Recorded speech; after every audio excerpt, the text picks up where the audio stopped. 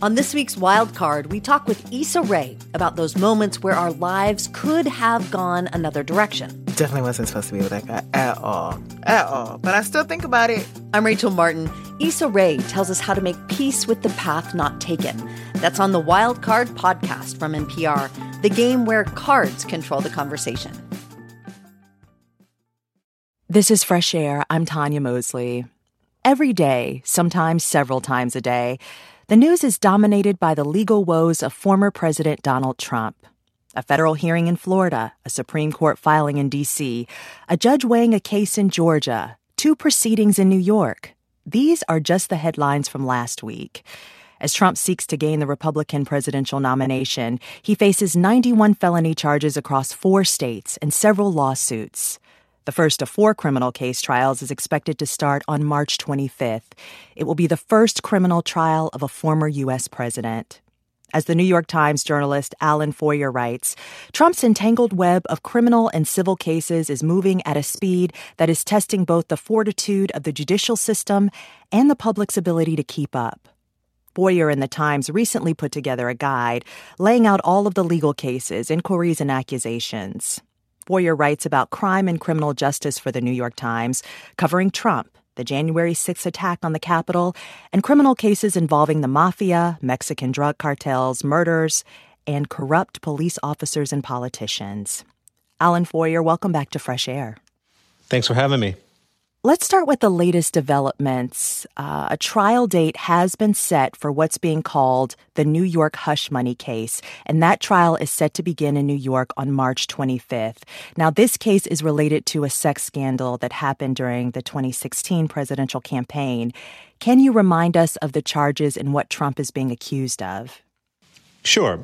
So, as a technical matter, the charges are falsifying business records, and those business records relate, as you said, to hush money payments that Trump is accused of having made to a porn star named Stormy Daniels in the run-up to the 2016 election, in order essentially to suppress a news story from coming out that could prove embarrassing to Trump. It was right on the eve of the election. It was right at the time when the Access Hollywood tape came out. And so the case here is going to revolve around the question of whether Trump, with the help of some of his close aides, kind of structured the payments in a way to disguise them and therefore sort of broke these business fraud laws. The prosecutor in this case is Manhattan District Attorney Alvin Bragg, and his argument is that Trump made payments and falsified documents for the purposes of hiding this relationship with the American public. Why are some legal experts saying, of the 4 criminal cases, though, this one is the weakest? Well, so there's a couple reasons. Like, as a matter of substance, the narrative of this case involving porn stars and payments and the involvement of, tabloid magazines, it's got a real kind of salacious feel to it that is just sort of different than the kind of much more serious accusations in the January 6th case of Trump conspiring to overturn a free and fair election. But I actually think that Alvin Bragg is right in the sense that there is an election interference aspect of this case, too, of the Manhattan case as well, because the underlying allegation was Trump seeking to tamper with the election by covering up this affair. As a matter of law, the falsifying business charges in this case are generally and most frequently brought as misdemeanors, right? But the only way to sort of bump them up to a felony is if the falsification aspect is attached to another crime, right? And in this case, that would be sort of the idea of interfering with the election. So trying to make that leap from bumping these charges up from their normal status as misdemeanors to felonies is why some legal experts have looked at this case and seen it as somewhat dubious. Right. These types of charges are typically a misdemeanor in the state of New York. Alvin Bragg is not a federal prosecutor. He's a state prosecutor. And I'm really curious about this. So this means that if he is successful in bringing a conviction, Trump won't be able to pardon himself if he wins the presidency. Can you explain that? So I think most people are familiar with the idea of a presidential pardon. And presidential pardons cover only federal crimes, right? So if Trump were to be convicted in this case, he would not have been convicted of a federal crime. He would have been convicted of a state crime. There is a separate issue of whether Trump or any president, former president, could pardon themselves, right? Like, that is something that's never been tried and it's never been tested. But what we do know is that state charges just aren't covered under pardon laws. There would be other problems that a state prosecution might face were Trump to regain the White House. And there's constitutional principles which suggest that federal law kind of reigns supreme over state law. And there are some experts who suggest that this supremacy clause, as it's called, of the Constitution would then essentially prohibit state prosecutors pursuing a case against a sitting president. And then there's also a Justice Department memo sitting on file that says that charges can't be brought and prosecutions can't be pursued against sitting presidents either. And, you know, whether or not that applies to state prosecutions as well as federal prosecutions, it's just all of this is completely uncharted. So we have to sort of wander into these questions with that in mind, that there are guidelines, there are some basic precedents here, but most of this is completely new. This trial is supposed to last 6 weeks. That's what the judge said. They expect for it to last about 6 weeks. How is that going to intersect with the political calendar? Because the spring before a presidential election is typically when candidates are hitting the campaign trail pretty hard. So starting a trial on March 25 and going 6 weeks, so then you're into the end of April, you're into sort of like, who knows, like call it mid-May, right? That is, by any normal presidential election calendar, the heart of the primary season. What's going to be interesting in this case, in Trump's case, is Trump may sew up the Republican presidential nomination pretty quickly, and there might not be much of a typical primary season at all, right? And so there might be a sort of some wiggle room between the legal and the political calendars. You know, one of the things I was wondering about, of course, we don't have all of the dates set for the trials and hearings, but are these judges coordinating? Because Trump can't be everywhere all at once. So the short answer is no, with one exception that we know of, and that is when the judge in New York, Juan Merchan, set the Manhattan hush money trial date at a hearing last week. He mentioned that he had been in communication with the judge who was overseeing Trump's federal election interference case in Washington, Judge Tanya Chutkan. And that's because if there are any two trials that are likely to bump up against one another on the calendar, it would be those two. And so Merchan just mentioned during the hearing that he had been in communication with Judge Chutkan. But other than that, no. There's nobody is in control. There's no one person or authority who is like that's managing all of this, right? Yeah, there's no air traffic control here at all. Mm-hmm. So, which just makes it all pretty bumpy. Okay, Alan, let's go to Fulton County, Georgia now, where Trump and 18 of his associates have been indicted for attempts to overturn the state's results and subvert the will of the voters. And last week, there was an argument on whether there is a conflict of interest because of a romantic relationship between the Fulton County District Attorney, Fani Willis, and Special Prosecutor Nathan Wade. Can you briefly explain what happened in that hearing?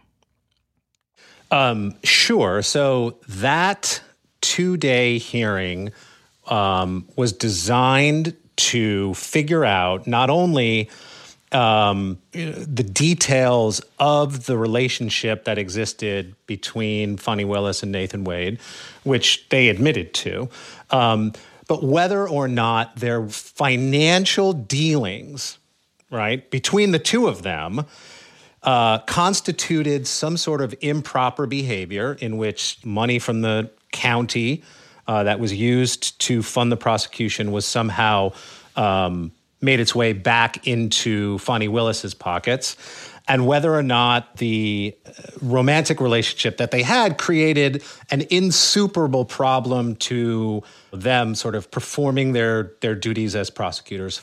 And we should note, it is not illegal for them to be dating. So that's not Absolutely a violation not. of No, anything. of course right. not. No. Yeah.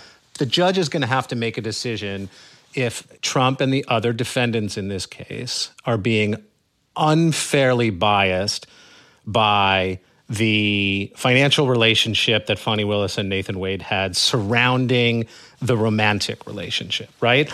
And so what you had was an extraordinary proceeding in which Fani Willis took the stand and very firmly defended her conduct and Nathan Wade's conduct. Nathan Wade took the stand and other people took the stand. And some of the issues that got hashed out were when did this affair begin and the nature of the relationship and the nature of their financial dealings. And look, at the end of the day, the judge may move to disqualify Fani Willis from this case. I don't think that is necessarily a likely thing that's going to happen, but the defense was successful in dragging this case so far away from the central issues that the indictment raised, which was, did Trump and his co-defendants overturn a free and fair election in Georgia,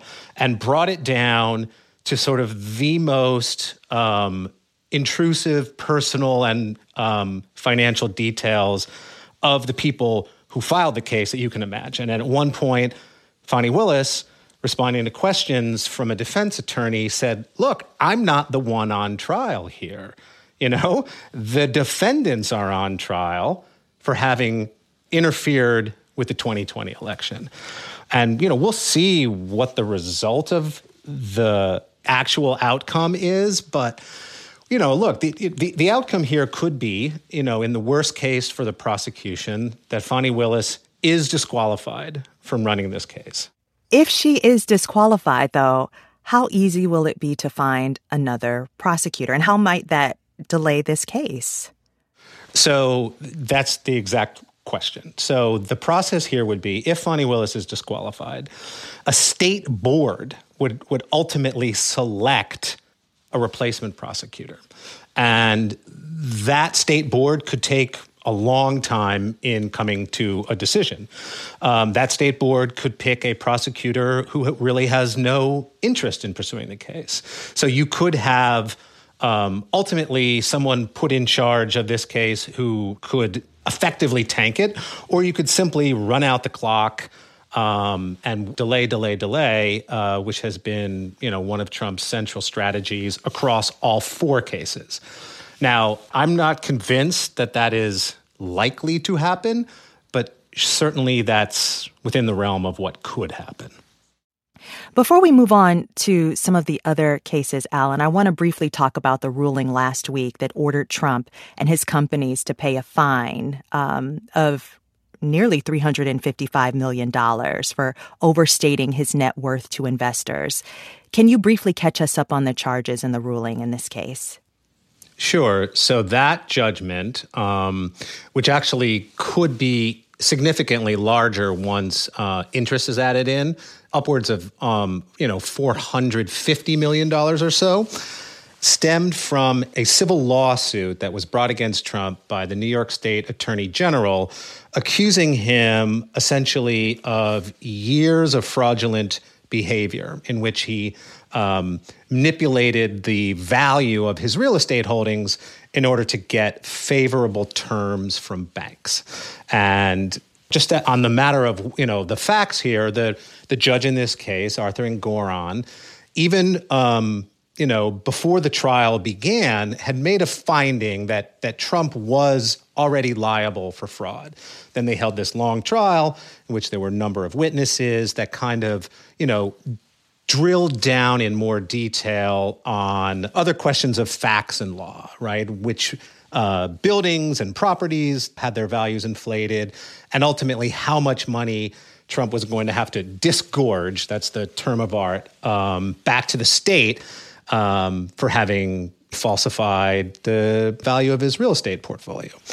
And so this case, as many people have pointed out, really kind of struck at the two things that sort of hurt Trump most: his pocketbook and his reputation as a billionaire businessman. The judgment here of hundreds of millions of dollars was huge. I mean, it's a lot of money. And moreover, the Judge Engoron spared Trump very little in his ruling, went after him, said that he was remorseless about any of the findings that he made, and really sort of took Trump to task and Trump's reputation as a businessman to task in his decision. We still don't know the full worth of Trump. We don't know. We know what he has said he has as far as his wealth, but he has 30 days to pay this fine. What happens if he doesn't? Well, ultimately, the state attorney general, Letitia James, just actually on Wednesday said that she would go after Trump's properties and seize his assets if he didn't pay. But that is the most severe consequence that is somewhere down the road.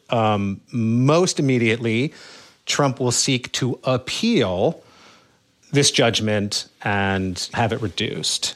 In order to do that, however, he has to post a bond for the amount of the judgment while the appeal goes on. And one of the provisions of the decision is that Trump is not permitted to use the New York State banking system to take a loan out for 3 years. So he has to find a lender somewhere who will help him post that bond, or he's got to dig into his own pocketbook and come up with the money on his own, which some of my colleagues don't believe that he's got that much cash on hand that he could post like $450 million at one shot. And so it's going to get complicated for him to appeal this judgment with this bond. Right. I mean, he's already been ordered to pay more than $83 million to E. Jean Carroll in that defamation case, in addition to $5 million from an earlier verdict. I want to put this in a larger context. You hit on it, but Trump won't be able to get a loan from a New York bank.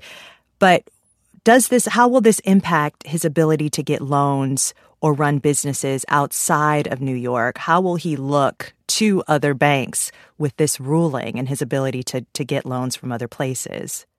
I mean, that's a great question. That sort of falls outside the area of my expertise. But any bank that is part of the New York State banking system is off limits to him. Also, he is not allowed to essentially hold a managerial position in any New York corporation, including his own, the Trump Organization, for 3 years. So his ability to go out there and round up money quickly it's severely limited. And the same restrictions apply to his adult sons for a 2-year period, right? That's correct. Let's now talk a little bit about January 6th. Can you remind us of the charges in this case?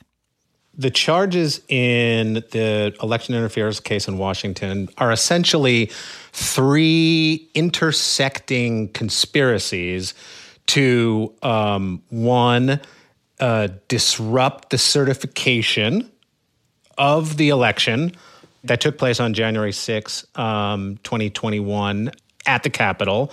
2, to what's called defraud the United States by this fake elector scheme, and also a conspiracy to deprive millions of Americans of the right to have their vote counted. And so it's like a very all-encompassing look at all of the machinations that Trump and his allies took in the run-up to January 6th to subvert the normal course of democracy, culminating, obviously, in the attack on the Capitol that took place that day after Trump's speech near the White House. Our guest today is New York Times reporter Alan Foyer. We'll be right back after a short break. I'm Tanya Mosley, and this is Fresh Air. With more and more information coming at you all day, every day, it can be hard to know where to focus. The new Consider This newsletter from NPR can be that focus. Every weekday afternoon, we take one of the day's biggest stories and break it down in a simple, skimmable format so you can get a better grasp of one important topic and what it means for you in a couple of minutes. Sign up for free at npr.org/considerthisnewsletter. You care about what's happening in the world. Let State of the World from NPR keep you informed. Each day we transport you to a different point on the globe and introduce you to the people living world events. We don't just tell you world news, we take you there. And you can make this journey while you're doing the dishes or driving your car. State of the World podcast from NPR. Vital international stories every day. Here at Planet Money, we bring complex economic ideas down to earth. We find weird, fun, interesting stories that explain the way money shapes our lives. Inflation, recessions, the price of gas, we've got you. Listen now to the Planet Money podcast from NPR. On the Code Switch podcast, conversations about race and identity don't begin or end with the news cycle. That's because we know race and identity impact every person and influence every story. We're getting into all of it with new voices each week on the Code Switch podcast from NPR. Hi there, it's Tanya Mosley, here to share more about my new series of Fresh Air Plus bonus episodes. I love when he cast his mom in movies. It feels so authentic. I know. You know, she was also in the film Goodfellas, which I also love. I need to get that screenplay, by the way. I don't have that one. For the next few weeks leading up to the Academy Awards, I'll be talking about all of my favorite movies with my colleague Anne-Marie Baldonado. If you want to hear what movies I love and which screenplays I actually own and use as creative direction, sign up for Fresh Air Plus at plus.npr.org. Today, we're talking to New York Times reporter Alan Foyer about the mounting cases against former President Donald Trump, who faces 91 felony charges across 4 states and several lawsuits. Foyer writes about crime and criminal justice, covering cases involving the mafia, Mexican drug cartels, murders, and corrupt police officers and politicians. So, earlier this month, a federal appeals court ruled that Donald Trump is not immune from prosecution, and Trump has sought a review from the Supreme Court. Can you explain what he's asking the Supreme Court to review? To back up, the ruling is, does Donald Trump enjoy absolute immunity from criminal prosecution for things he did while he was president, right? That's the central question that's hanging in the air. And so the court hasn't yet decided whether it will review that issue. The court could look back at the decision by the Federal Appeals Court in Washington and say, you know what? Those 3 judges, wow, they nailed it. There's nothing more that we can add to this decision. You know, we're not even going to touch this case, and we're going to let that decision stand, right? They could decide to hear the case, get briefings, hold arguments, and they could make their own decision on that really important question of presidential power. And if they decide to hear the case, they could hear it quickly. They could set up a fast calendar for filings and arguments, or they could take their time. Each one of those separate options is going to have severe and very different consequences on the future of the January 6th trial in Washington. Right, but the Supreme Court is on its own deadline. Like, they don't have a deadline for a response. It could happen at any time. So technically, Trump has gone to the Supreme Court to ask the justices to keep the underlying criminal case on hold while he pursues his appeal of the immunity issue, right? And this gets back to the importance of his obsession with delay. He wants that case frozen in place while the court even mulls whether to take the case and hear it.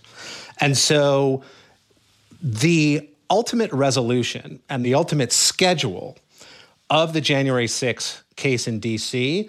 is going to effectively hang on what the Supreme Court does next. And they could make their decision literally at any moment. I expect it to be at some point this week. And there's essentially like 3 or 4 ways that they could respond to Trump's request for a stay, a pause in the underlying case.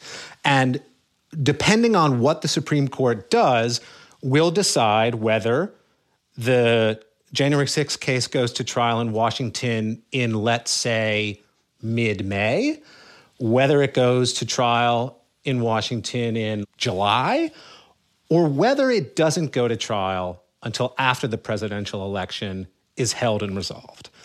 And it's really in the hands of the court what they do next.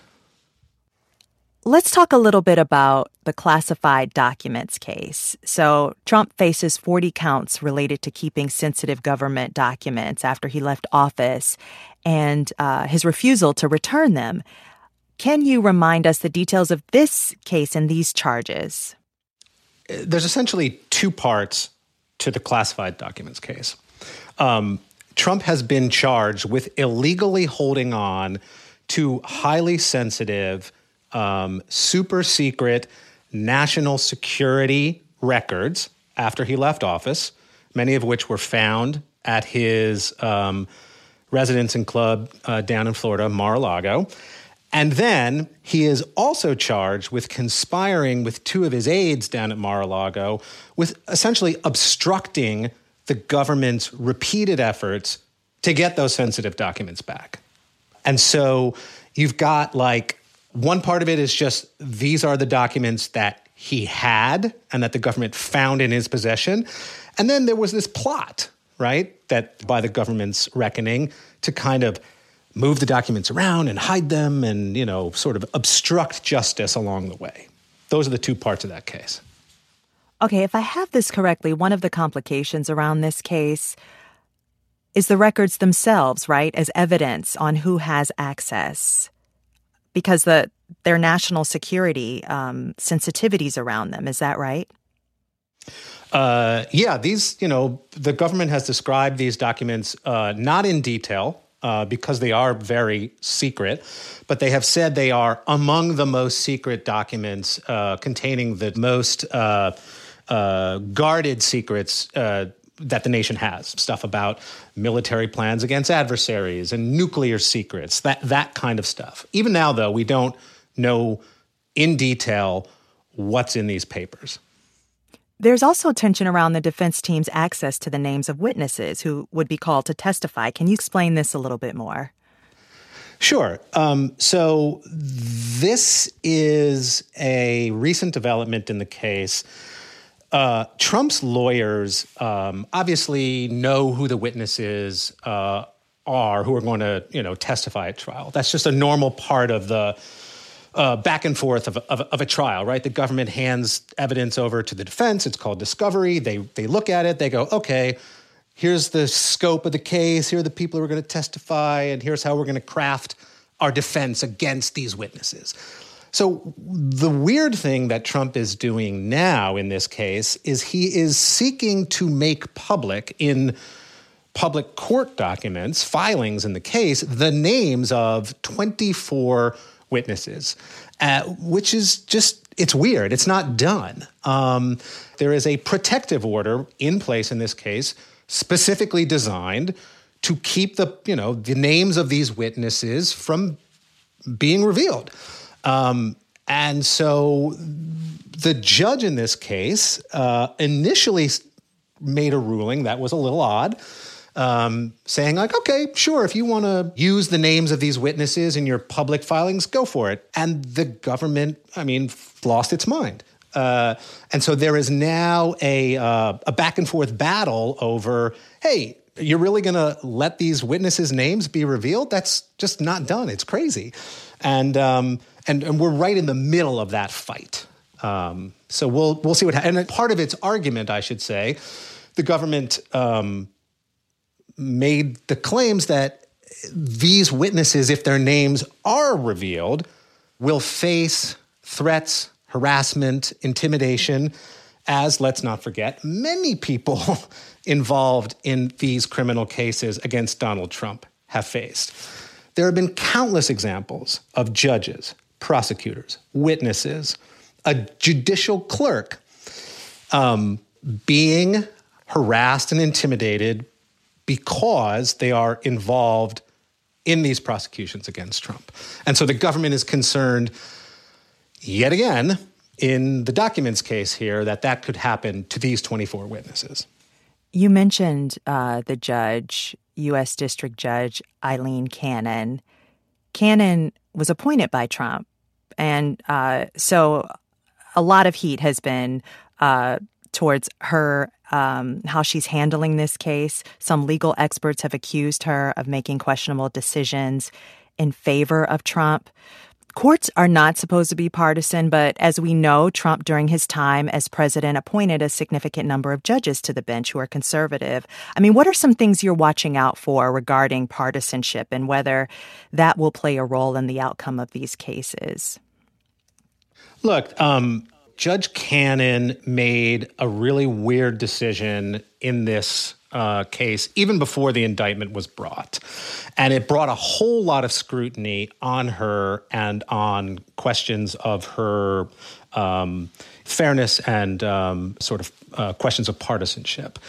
The way that she has proceeded since the case was indicted and now it's like on the normal course, there have been a couple of odd decisions she has made along the way, but I don't think she has yet really crossed the line. Even with this witness issue, the government asked her to reconsider her decision, and she might reconsider that decision. That said, I think there will be, in her case in particular, there will be two decisions she will have to make in the relatively near future that will really kind of suggest where her head is. One of those decisions gets back to something you mentioned earlier, which is how the very sensitive classified documents in this case are handled, right? The other involves the timing of the trial. So on March 1st, there will be a hearing down in Fort Pierce, Florida, where she will essentially reset the trial date and redo the whole calendar for this case.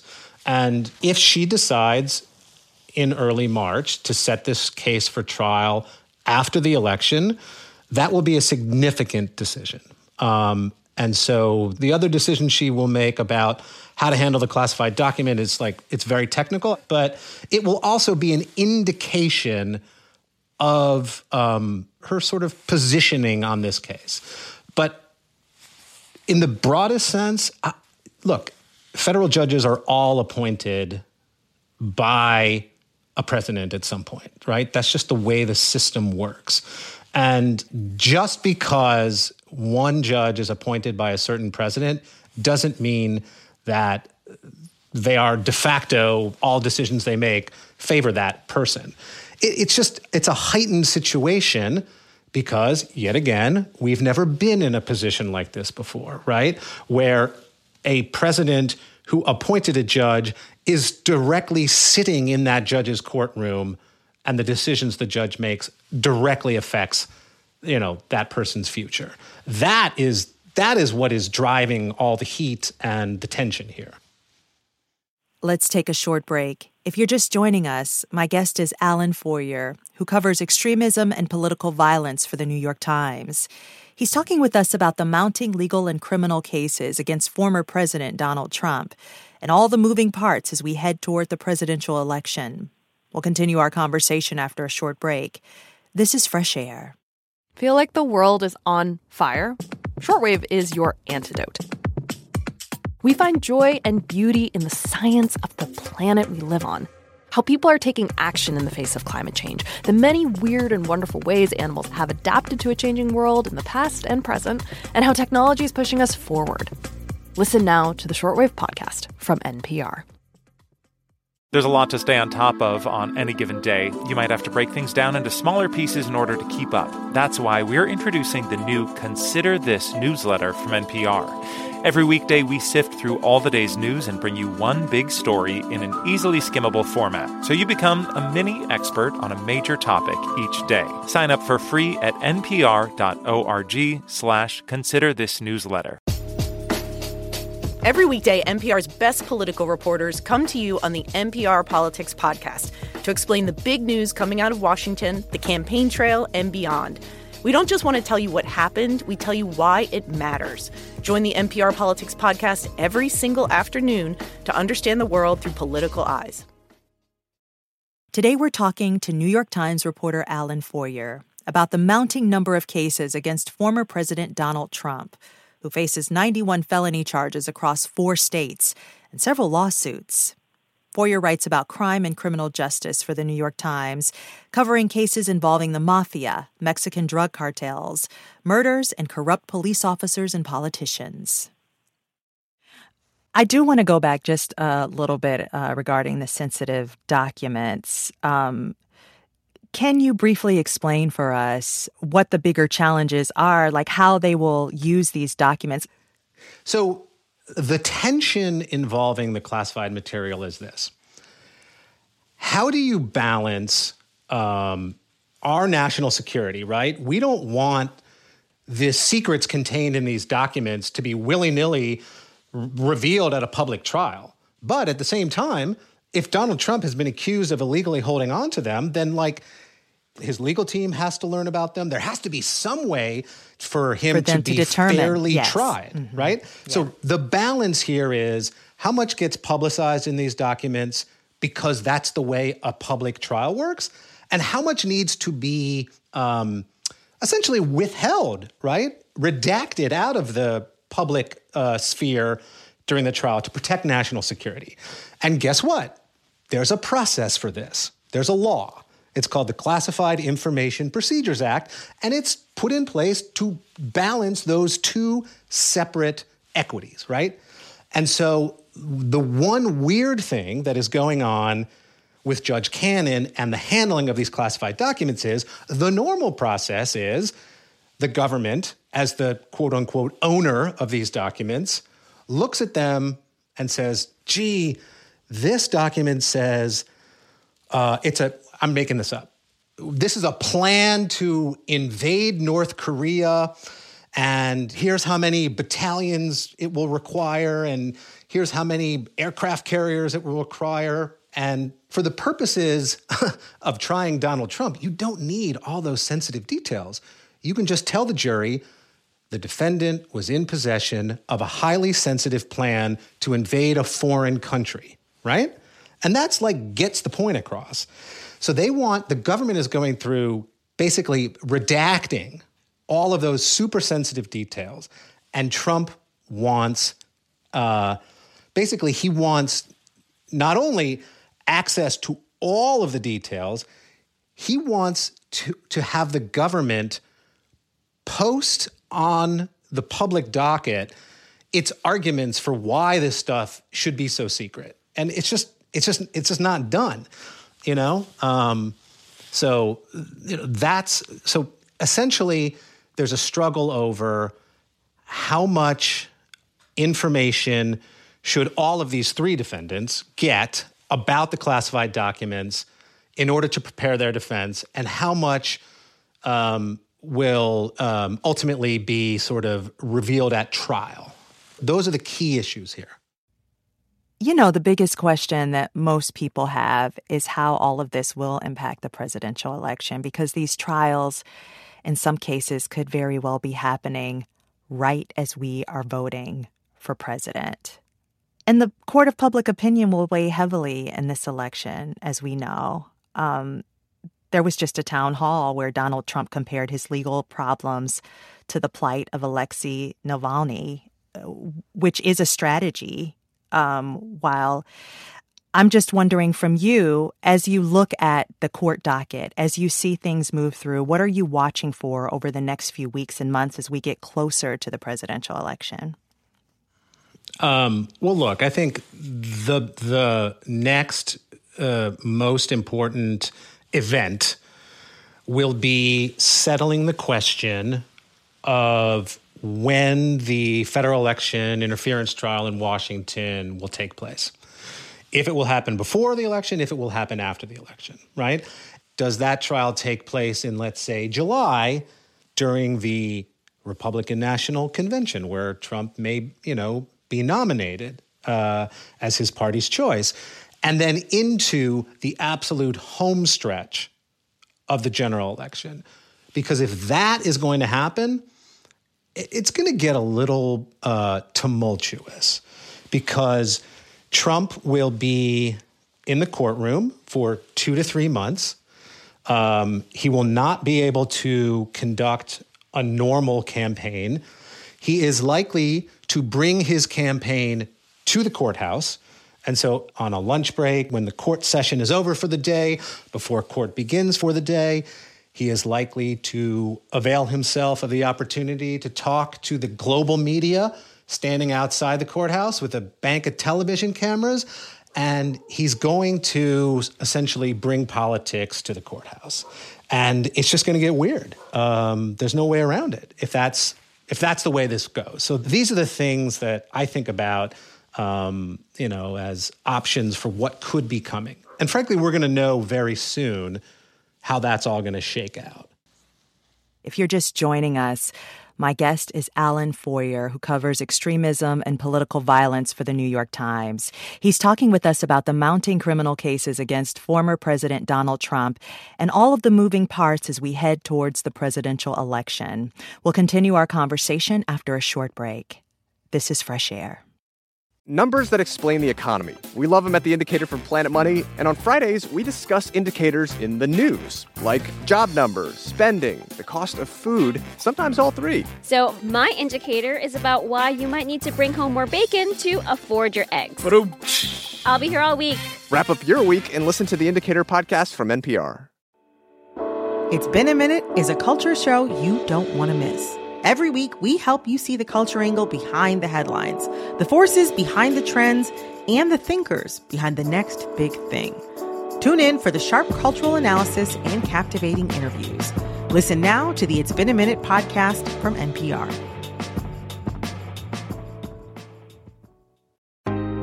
On the Code Switch podcast, conversations about race don't start and stop with the news cycle. We know that race is always relevant, and we have new topics, new voices, and new stories for you every single week. Listen to the Code Switch podcast from NPR. Since Trump can appeal any of these verdicts, at any point, is there a possibility that he could be convicted before the election in November? In short, absolutely. He could be convicted in the hush money trial in Manhattan by, mid-May, right? Depending on how the timing of the January 6th case in Washington plays out, he could be convicted of those federal conspiracy charges to overturn the election by right before the election, October or earlier. He could absolutely be convicted of criminal charges before the election. Now, he'll have his right to appeal, and those appeals will no doubt extend past the election. But there is a distinct possibility that the Republicans could have a twice-over convict running for president. And if that is the case, I think this is the big question, is whether as a convicted felon he can still become president. The answer is yes. None of the charges that Trump is facing have what you could think of as a disqualification clause to them, right? So as a matter of law, he could be convicted on all of the charges he is facing and would still legally be able to run for president. There is some polling, opinion polling, that suggests that he would lose a significant amount of support, an important amount of support, were he to be convicted. And so as a political matter, the convictions could themselves be some sort of deciding or important factor in all of this. But as a matter of law, no, they won't affect his ability to run for president at all. And I know that it is different in every single one of these cases, but say he becomes president and these cases are drawn out well beyond November, and then there's a verdict and he's found guilty. What happens to all of the cases if he becomes president? What does he have the potential to do? So if Trump becomes president, he'll have the power to order his Justice Department, right, his new attorney general, really just to drop any remaining federal charges that he faces, right? Any of the federal cases, if he's been convicted in them, he will, at least in theory, have the power to try to self-pardon. That's never been tested, as we discussed, but he could certainly try. And then in the state cases, while he won't have any direct control over the prosecutors because they don't work for him, there will be some legal means at his disposal that he could either freeze cases that have not yet been resolved until after he is out of office again, or, essentially seek to, delay them from going forward. Another question for you: if the Supreme Court rules in Trump's favor, that as president, he is immune from any criminal prosecution, what are the implications of that, and what could that mean if he becomes president again? Well, look, I mean, if the Supreme Court rules in Trump's favor, then the case in Washington is over. As a matter of law, it would just end. It's done. The indictment would be dismissed. It's over. It could have ripple impacts on some of the other cases too, right? It could certainly affect the case in Georgia, where they too have filed an attack on the case on the grounds of immunity. The other two cases, let's not forget, before 2016, he's not president. How do you claim presidential immunity when you're not president? The same could be said for the Mar-a-Lago documents case, right? This took place after he was out of office. Look, anything is possible. I don't expect, and I don't think most people expect, that the Supreme Court will rule for Trump on the merits on the immunity issue. I think the central issue is how fast that appeal is resolved, because that will be, I think, will be the deciding factor of when that case goes to trial. Alan Foyer, thank you so much for this conversation. Thank you. Alan Foyer is a reporter with the New York Times. If you'd like to catch up on Fresh Air interviews you missed, check out our podcast. You'll find my recent interview with Jeffrey Wright about his long career in Hollywood that led him to the new film American Fiction. Also, my interview with writer Lucy Sant about transitioning in her late 60s. Find Fresh Air wherever you listen to podcasts. To keep up with what's on the show and get highlights of our interviews, follow us on Instagram at NPR Fresh Air. Fresh Air's executive producer is Danny Miller. Our technical director and engineer is Audrey Bentham. Our senior producer today is Teresa Madden. Our interviews and reviews are produced and edited by Amy Salet, Phyllis Myers, Roberta Shorak, Anne-Marie Baldonado, Sam Brigger, Lauren Krenzel, Heidi Saman, Seth Kelly, and Susan Nyakundi. Our digital media producer is Molly Seavey-Nesper. Thea Challoner directed today's show. For Terry Gross, I'm Tanya Mosley. The Bullseye podcast is, according to one journalist, the, quote, kind of show people listen to in a more perfect world. So make your world more perfect. Every week, Bullseye puts the pop in culture, interviewing brilliant authors, musicians, actors, and novelists to keep you on your pop culture target. Listen to the Bullseye podcast, only from NPR and Maximum Fun. You care about what's happening in the world. Let State of the World from NPR keep you informed. Each day, we transport you to a different point on the globe and introduce you to the people living world events. We don't just tell you world news, we take you there. And you can make this journey while you're doing the dishes or driving your car. State of the World podcast from NPR. Vital international stories every day. What does it sound like to record an album inside a jail? On the documentary podcast Track Change, you'll hear 4 men make music inside Richmond City Jail and hear how they're trying to break free from a cycle of addiction and incarceration. Been so long since I've been free. Listen to Track Change from Narratively and VPM, part of the NPR network.